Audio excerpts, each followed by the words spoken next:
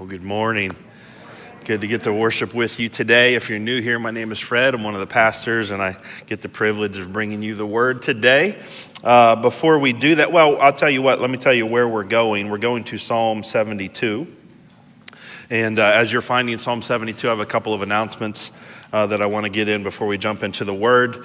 Our ladies' brunch is coming up in just a couple of weeks. In 3 weeks, we have a ladies' brunch happening here on September 23rd. And so we invite you women to come and enjoy fellowship together, hear some testimonies, eat some food together, and just have a good time. That's open to all ladies everywhere. So feel free to invite friends, neighbors, family members, whoever you want to bring with you. Next week, we're kicking off our small groups for the fall semester, and we have several options. You can find those on our website, and I encourage you to find a group that works for you. Next week, we're going to have all of the groups represented out in the fellowship area. If you want to wait until then to explore the different group options, feel free to do that. We're also kicking off the small group semester with a men's barbecue next weekend. And so Sunday night, we invite all men to come out and enjoy some food and fellowship together with us. And then last and certainly not least, perhaps most important of all, I want to ask you to be praying.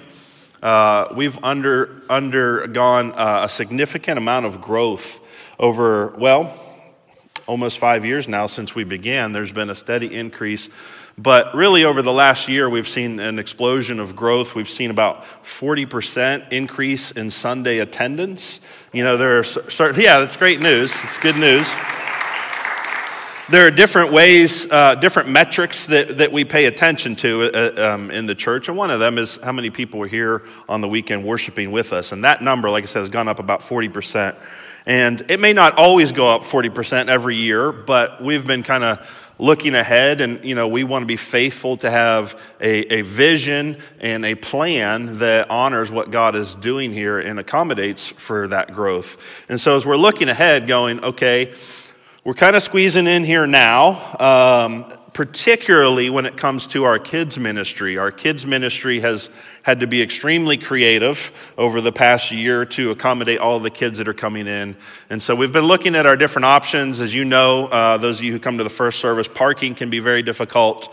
And we've already taken some steps to expand parking, and we're looking at more options. So we're looking at what can we do to accommodate the growth that's happening here. And if we continue to see growth, which is never guaranteed, but if we continue to see growth, even at a smaller percentage than what we've seen lately, we're going to have problems in a couple of years. Good problems, space problems. And so what I want you to do right now is just to be praying. Would you pray that God would give our leadership team vision and wisdom, and that we would, as we explore different options, that we would come to conclusions that would be in accord with his plan for Redemption Church. And so please keep that in prayer, and I'll keep you updated as we explore those options, but for now I just wanted to ask for you to support us in prayer. All right, let's go ahead and look at Psalm 72 together. It's about 20 verses, so bear with me as I read.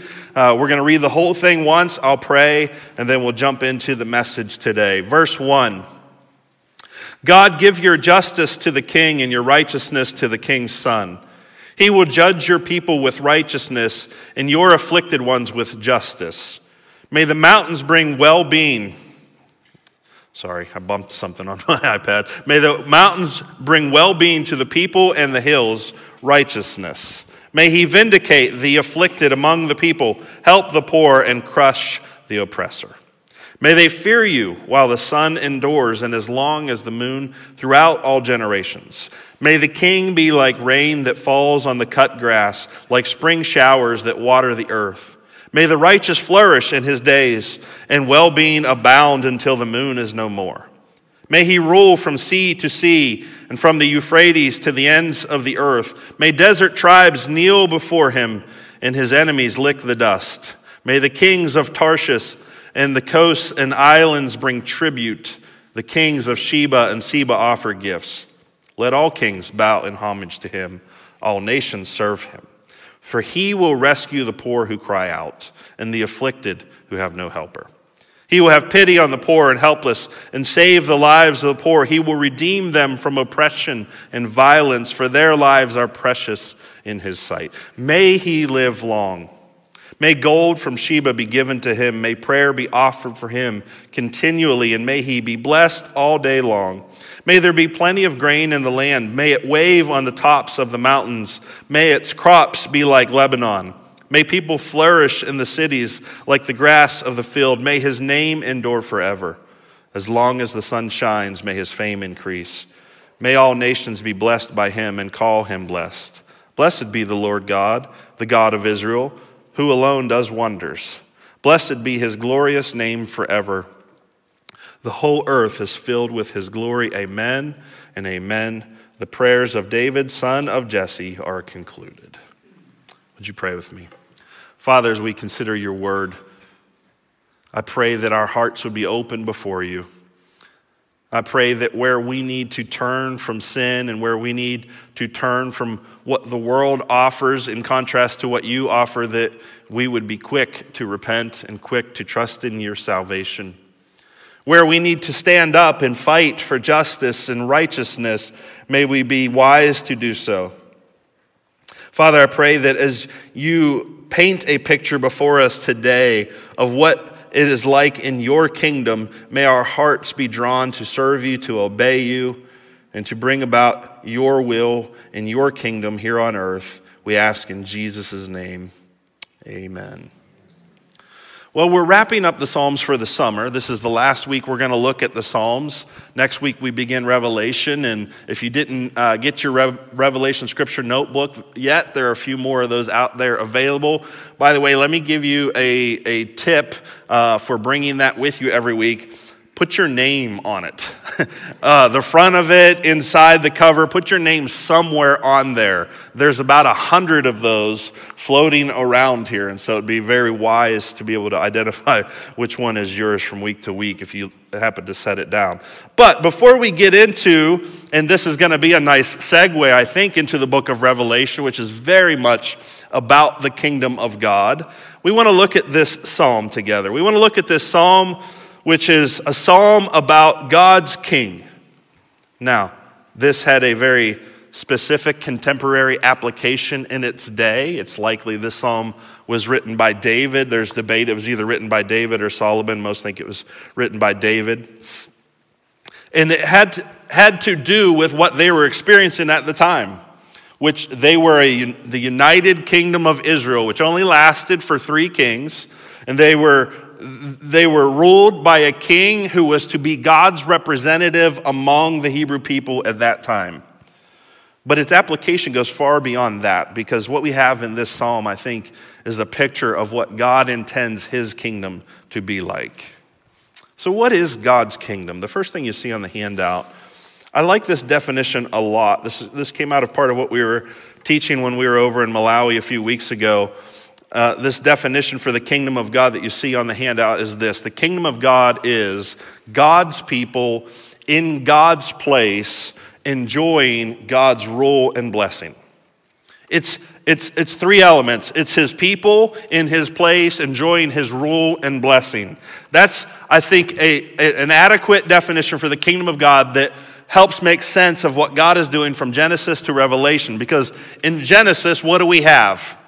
We have God's people, Adam and Eve. Where are they? Well, they're in God's place, the place that he wants them to live and to thrive and to enjoy his rule and blessing. They're in the Garden of Eden, and they walk closely with God. They have an intimate relationship with him, and therefore they are under his rule and enjoying his blessing. But that doesn't last long, and so what does God do next? Well, he sticks with his plan. He sticks with his plan to build his kingdom, including his people in his place, enjoying his rule and blessing. And he does that through Abraham and through the Israelite people. He selects a people among the earth. He gives them a place. He shows them what it's like to live, enjoying his rule and his blessing. Eventually, that gives way to what we call the church, which is where you and I live. Today, God's kingdom is expressed in his people, all of those who have believed in Jesus Christ, living in his place. Now it's all the earth, as God is redeeming people from every nation, and we are living personally under his rule and blessing. However, his plan is to one day, this is what we're going to see in the book of Revelation, his kingdom is going to consume the earth. He's actually going to recreate the earth and establish his kingdom so that his people, all who have been redeemed by the blood of the Lamb, in his place, the new creation, the new heavens and the new earth, forever enjoying his rule and his blessing. So the question that needs to be answered is, what is the best form of government? We're going to get political here for a second. Not really. What is the best form of government for the prosperity and well-being of man? As Americans, we would say a democracy. I know there's a great deal of hesitation of saying that now, right? Because we're like, I don't know, it's not really going that well, right? But the reality is that the best form of government, if there were to be a perfect man, a perfect ruler, the best form of government would be to be ruled by one king. Let me unpack that a little bit. Charles Spurgeon, I'm going to lean on him here. He says, the personal rule of one individual would be the best form of government if that individual were perfectly good, infinitely wise, and abundant in power. God has no fault or failing, and therefore it is a joy that he does according to his will. He never wills anything that is not strictly just. He is neither unjust nor unmerciful. He cannot err, and therefore it is a great subject for joy that the Lord reigns. You see, God's promise of a blessed and prosperous future for his people hinges upon his sovereign rule. If heaven is going to be led by a democracy or a republic or any other human form of government, I don't know that it's going to be as good as we hope so. If everybody gets a vote and everybody has a say, however, we get a little bit nervous at the idea of a supreme ruler. But what if that supreme ruler were perfectly good, infinitely wise, and all-loving? Wouldn't it be best for him to take control and to rule over his creation? Well, that is exactly what God intends to do. He will rule sovereignly over his new creation, his people in his place, enjoying his rule and blessing. So what does this have to do with Psalm 72? Psalm 72 is a foreshadowing. It is a taste of what God intends for his kingdom to be like. Through the righteous rule of King David, he is painting a picture for people. And when I say the righteous rule, I mean the ideal of the righteous rule of King David, more so than the reality, because the reality was flawed. The reality was marred by sin. But the ideal of God's king on his throne was a perfect kingdom. What does that perfect kingdom look like? I want to name a few things from this passage. As we look at Psalm 72, I've got 5 things here that we can expect to experience in God's kingdom, both now as he rules in our hearts, but in even greater way in the future when he finally consummates his kingdom here on earth. In other words, these things are all true of the kingdom which is now but not yet. That's a theological framework that a lot of people work out of, that these things are true now to some degree, but not yet to their fullest degree. If you have your handout in front of you, let's go ahead and look at these together. 5 things we need to know about God's kingdom. 1, God's kingdom is ruled by justice and righteousness. His kingdom is ruled by justice and righteousness. I teased that I was going to get political, and I really didn't. Well, let me just Let me just ask you a question, and I want you to answer this honestly. Is there a political candidate currently employed as a leader or not, in which you can imagine if they took control, the United States of America would be completely just and completely righteous? Okay. So when we talk about a kingdom that is ruled by justice and righteousness, there is a hunger with what we're experiencing today is a lack of justice and righteousness. Now, let me just say this too. Relatively speaking, we have it very well. I said something last week about this blessed economy that we live in, and there were groans in the room. And I recognize that those groans are a result of, we know that some of us feel like things could be better. Let's say it that way. Some of us feel like there's room for improvement.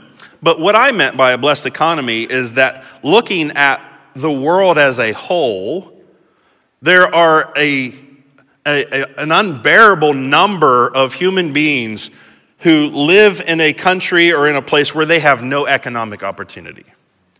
They couldn't get a job if they wanted to. They are desperate just to get by. And in comparison to that, we have a blessed economy. Now, could our economy be better, and do we have hope that it will improve? Yes, of course. And so I say the same thing here when we talk about a kingdom that is ruled by justice and righteousness. Though we hunger for more, we live in a fairly decent place compared to other human beings. And we ought to be thankful for that. In fact, that quote that I read from Charles Spurgeon, in context, he goes on to speak of the often overlooked blessing of living in the Western world and the governments which usually exist within the Western world in comparison to those who live under dictatorships or tyrannical leaders who impose their will upon people in oppressive ways that you and I have not had to live through. However, all of that to say, we've got a long way to go. God's plan for his creation is justice and righteousness. And the combination of these two things here in Psalm 72 gives us a picture of what it first of all is like to be under King Jesus now, but what it'll be like in the future when Jesus returns and establishes his kingdom and his rule on this earth. We will experience perfect justice, perfect righteousness. And so the psalm says in verse 1, God, give your justice to the king and your righteousness to the king's son. Not just for one generation, the psalmist is praying, but for the next generation as well. Extend your just and righteous rule. Verse 2, he says, he will judge your people with righteousness and your afflicted ones with justice. The emphasis here on the afflicted, on the oppressed, on the powerless to receive justice stands out in this psalm. He says, may the mountains bring well-being to the people and the hills righteousness. May he vindicate the afflicted among you, help the poor, and crush the oppressor. What would it be like? Imagine with me what it would be like to live in a kingdom where oppressors, those who use those with less power than them to satisfy their own desires. Those who prey upon powerless people in order to make themselves rich, in order to make themselves powerful. What would it be like to live in a kingdom where they are crushed? And where the people who are currently being crushed, the oppressed, the powerless, their well-being is what? Is the focus of the kingdom. That is the kind of kingdom that is being explained here. I mean, think about this. King David and his son, King Solomon, the two kings that seem to be in view here in this psalm, lived in a time where even more so than today. Listen, this was before the internet by a couple thousand years. This was before people had the ability to spread ideas and to communicate with each other in an instant like we do today. And it was very easy for the powerful to keep oppressed and to keep down those that they ruled over. And so for basically all of human history until the last few hundred years, that's how every nation existed. It was kings who imposed their will on the less powerful. And here is David talking about a kingdom where the afflicted ones receive justice. This is unheard of. He's speaking of a kingdom where the afflicted will be vindicated and the poor will be helped. This was because he was not speaking out of his own imagination. He was speaking via the Holy Spirit about a kingdom which is still to come, a kingdom which is ruled by justice and righteousness. Next, the next thing we learn about God's kingdom from this psalm is that God's kingdom endures forever.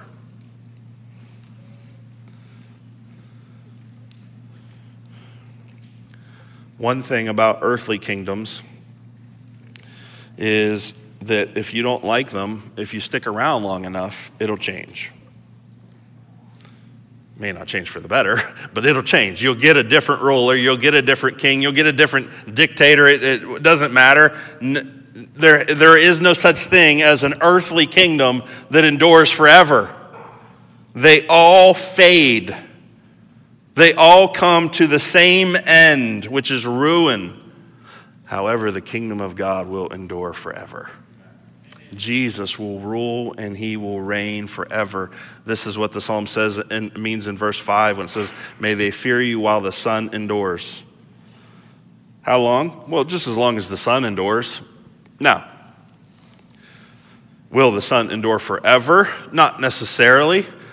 I don't know. I don't know how that thing works. I don't get it. There's a big ball of fire in the sky that just burns forever. I don't know. But I'm assuming it has an expiration date. I'm assuming the sun will not endure forever. However, this is poetic language. This is meant to convey the idea of everlasting. As long as the moon throughout the generations, may the king be like rain that falls on the cut grass, like spring showers that water the earth. May the righteous flourish in his days, and well-being abound until the moon is no more. This is a cry for an everlasting kingdom. This is a cry for an enduring kingdom. One of the frustrating things that all people throughout all history have had to deal with is that good things don't last forever. Nothing good in this world ever lasts forever.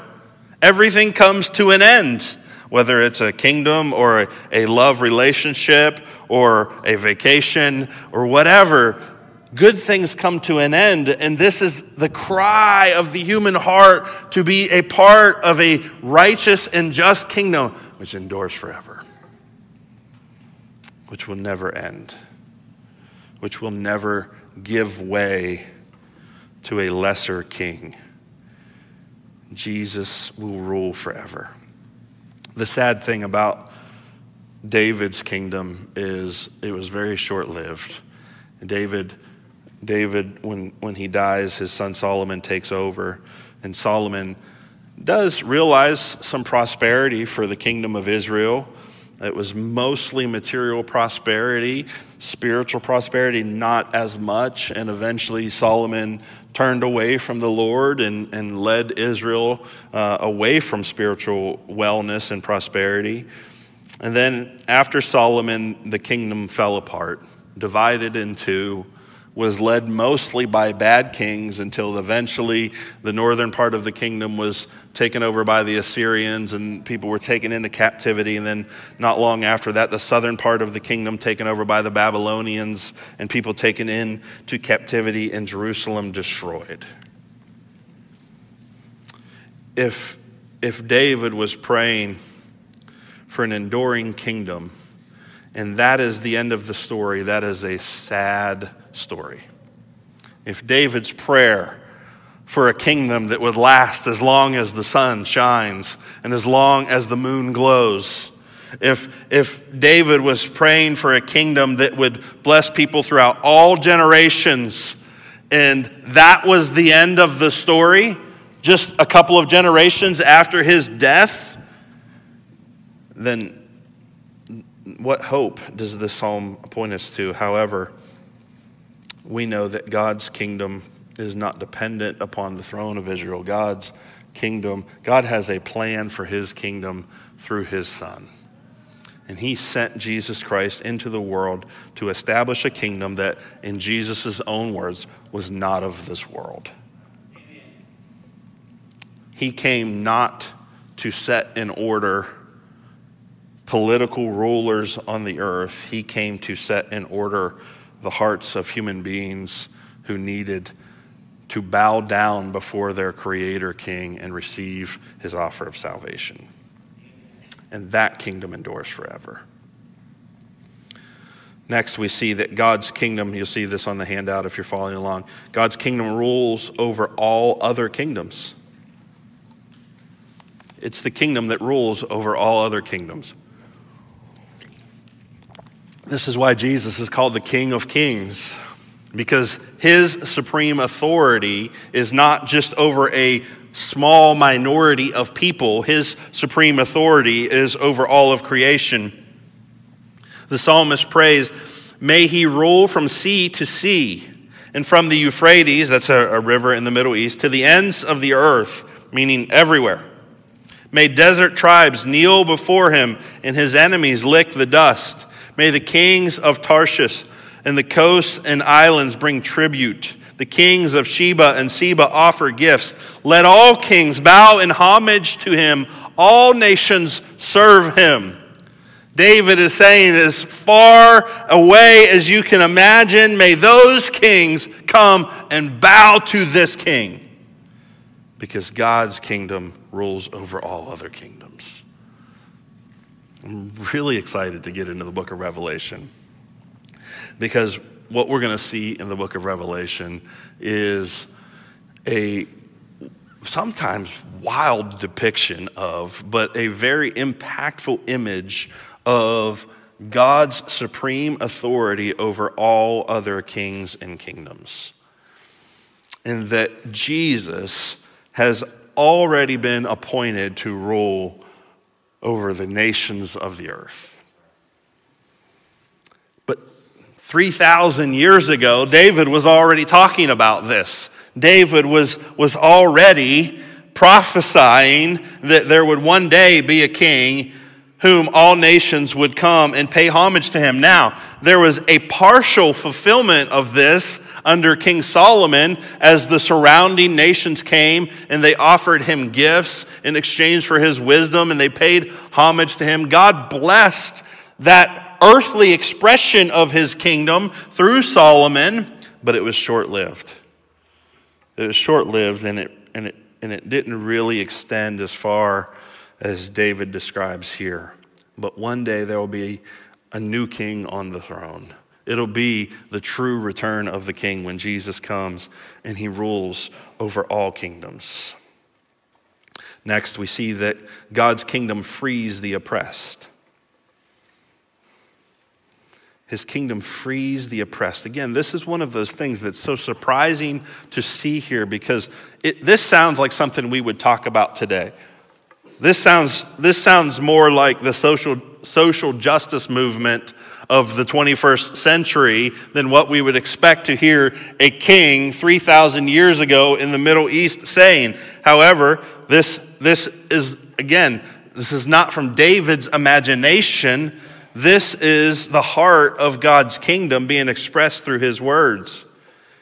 Verse 12, for he will rescue the poor who cry out and the afflicted who have no helper. He will have pity on the poor and helpless and save the lives of the poor.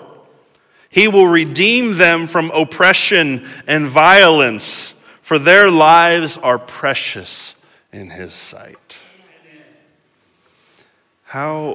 What does it look like for us?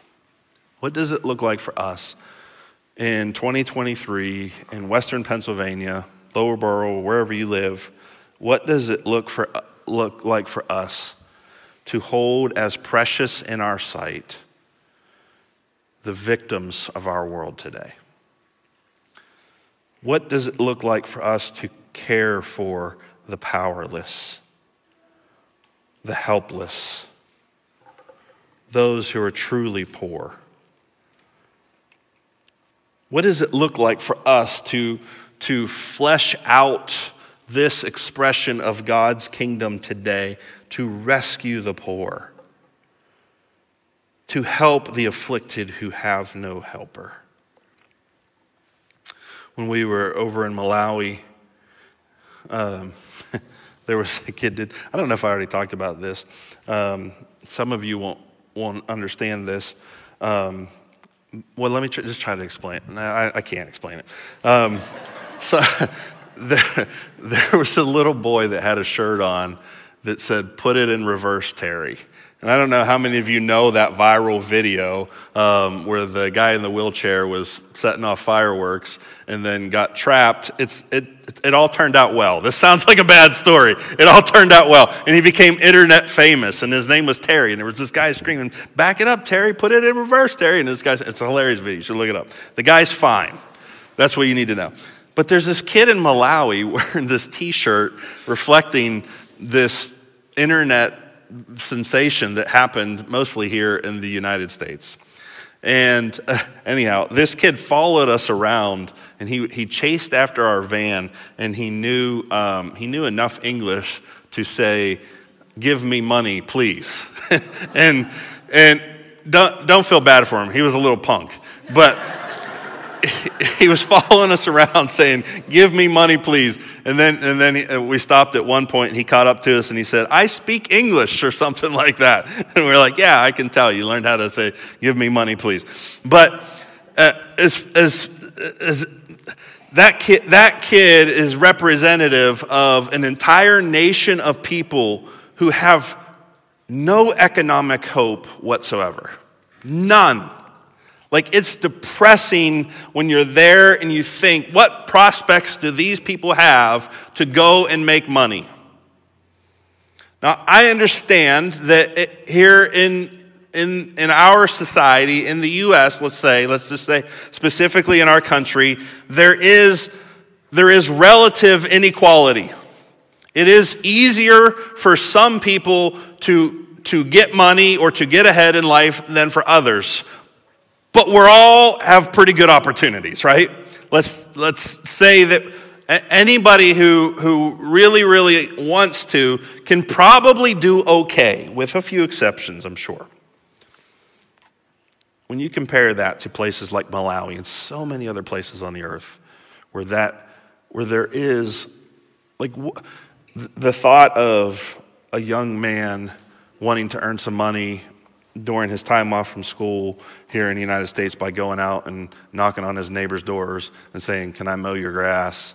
and in exchange for money, like, that just doesn't exist. Like, they don't have money to give you. The adults, one of the things that's challenging doing ministry over there is the adults, and even the Christian adults can be sort of deceptive and conniving because, and there have been ministry partners that we have worked with that have kind of been deceptive, and they'll kind of, well, they'll lie. I'll just say it. They'll lie. They'll lie in order to get more resources, and you have to be very aware of that and very careful of that over there. But as I look around, I go, I almost can't blame them. I do. I mean, and we hold them accountable to that because that's not okay. As Christians, we cannot do that. But what other options do they have? When a white person from America shows up who's already given out money for projects and resources and stuff like that, it engages a different level of desperation. If you have no economic prospects and here in front of you is somebody that represents money that could come your way, it changes people's behavior. And I say all that to say, as a church, when it comes to carrying out God's wishes for his kingdom here on earth, we need to be mindful of the reality that our experience here in the U.S. is very unique, very unique. There are billions of people around the world who need someone to take up their cause. Now, we can't take up all of their cause, but we can focus somewhere on someone and champion the cause of the truly poor, the truly helpless, the truly oppressed. Those who, in Malawi, it's not for lack of trying from the international community, but it's a country that's led by corrupt people, and every time money flows into the country, the leaders at the top keep it for themselves. And that's why the country is living in poverty. One of the reasons why the country is living in poverty. That's oppression. That's oppression on a biblical level.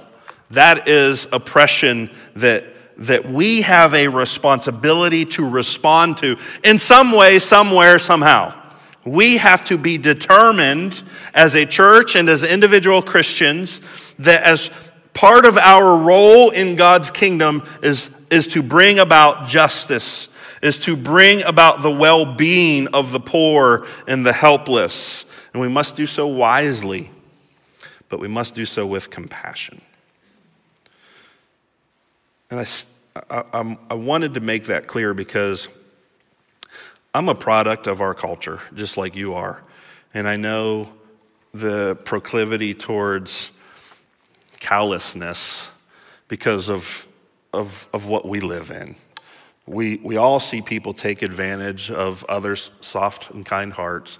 We all see people who are not truly poor in the biblical sense, who are just abusing others, abusing a system that is very gracious towards people living in poverty. And we can become calloused. And we have to be careful to ensure that when it comes to building the kingdom of God, that we look out for those who are truly poor and truly oppressed. Because God's kingdom frees the oppressed. And we want to see that be a reality. One more. The last thing about God's kingdom that I want to look at from this psalm is that God's kingdom results in praise and prosperity. His kingdom results in praise and prosperity. Let me just review where we've been so far. So God's kingdom is ruled by justice and righteousness. His kingdom endures forever. His kingdom rules over all other kingdoms. God's kingdom frees the oppressed. And last but not least, God's kingdom results in praise and prosperity. And one of the things that you see as you become more and more familiar with the story of Scripture and the doctrine that presents itself as you read through Scripture is that God's glory and man's well-being are not opposing ideas. That God's glory and man's well-being go hand in hand. That where God is glorified, where he is praised, where he is exalted, where he is made much of, prosperity, I hate to use that word because I don't mean that in the abusive sense, but prosperity, meaning the well-being of the people who live under his rule is exalted as well. We see this in verse 15 and following. It says, "May he live long. May gold from Sheba be given to him. May prayer be offered for him continually. And may he be blessed all day long. May there be plenty of grain in the land. May it wave on the tops of the mountains. May its crops be like Lebanon. May people flourish in the cities like the grass of the field. May his name endure forever as long as the sun shines. May his fame increase, and may all nations be blessed by him and call him blessed. Do you see the marrying together of praise for God and the good king that he is, and the prosperity of the people who live under his rule? May he be blessed, may he be praised, may he be glorified, and may there be plenty for the people. I love that image of, may there be plenty of grain in land, may it wave on the tops of mountains. Like the tops of mountains and the tops of hills is the hardest place to grow crops. And so this is a picture of a kingdom that is overflowing with prosperity. Even on the tops of the mountains, we have a harvest. This is the vision of what it's like to be in God's kingdom. He is praised and he is exalted, and his people prosper.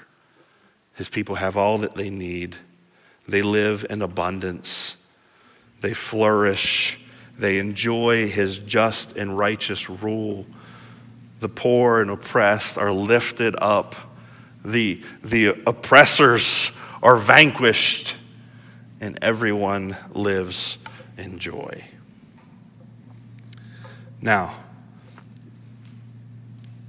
the fulfillment of this psalm in David's day was, like I said earlier, just a foreshadowing of what is to come. Because as much as David and his son Solomon may have lived out some of these principles here, there's really only one king who can do everything that Psalm 72 describes, and that's King Jesus. He's the only king who can rule perfectly righteously and perfectly in justice. He's the only king that can truly free the oppressed. He's the only king worthy to rule over all other kingdoms. He's the only king whose kingship will endure forever, and he is the only king who is truly concerned with the prosperity of his people. King Jesus is the king who meets all of these criteria. And he's the king that David was foreshadowing. He's the king that would come into the world to begin to establish his kingdom 1,000 years after David in the hearts of men and women on the earth, from every tribe, from every nation, from every corner of the earth. And he is the king who is one day going to return and establish his righteous rule on the earth. And we will have a perfect king. And so we praise him. We bow down to him now in worship. We live our lives enjoying his rule and his blessing in our lives. And we seek to advance his kingdom through the sharing of the gospel as men and women today continue to believe in Jesus Christ as Savior and get added to this kingdom. The question is, have you received King Jesus into your heart and into your life? Have you bowed your knee in repentance and faith and trust and become a citizen of his kingdom? Would you pray with me? Father, as we consider what it means to look forward to this kingdom, which we are already a part of, but not yet fully. We are citizens in your kingdom, and your kingdom exists in our hearts and in our lives as your people, as your people respond to you with praise and worship and obedience. But we look forward to the day when your kingdom will be established on earth. And all other kings will be set aside and give way to the one true King, the King of kings, the Lord of lords. Father, in preparation for that day, may we build your kingdom here on earth as we are able, through freeing the oppressed, serving the poor, preaching the gospel, loving our neighbor, and doing your will. build your kingdom here among us, not just in Lower Borough and not just in Western Pennsylvania, but all over this earth. May we, united together with our brothers and sisters in Christ from every nation, from every language, from every tribe, do your will and do your work to build your kingdom. Father, if there's anybody here today who is not a part of that kingdom through the rebirth that is promised through faith in Jesus Christ, I pray that today you would put it in their hearts to turn from their sin, to trust in Jesus Christ for salvation, and to begin to live as citizens of this kingdom. We ask these things in Jesus' name. Amen.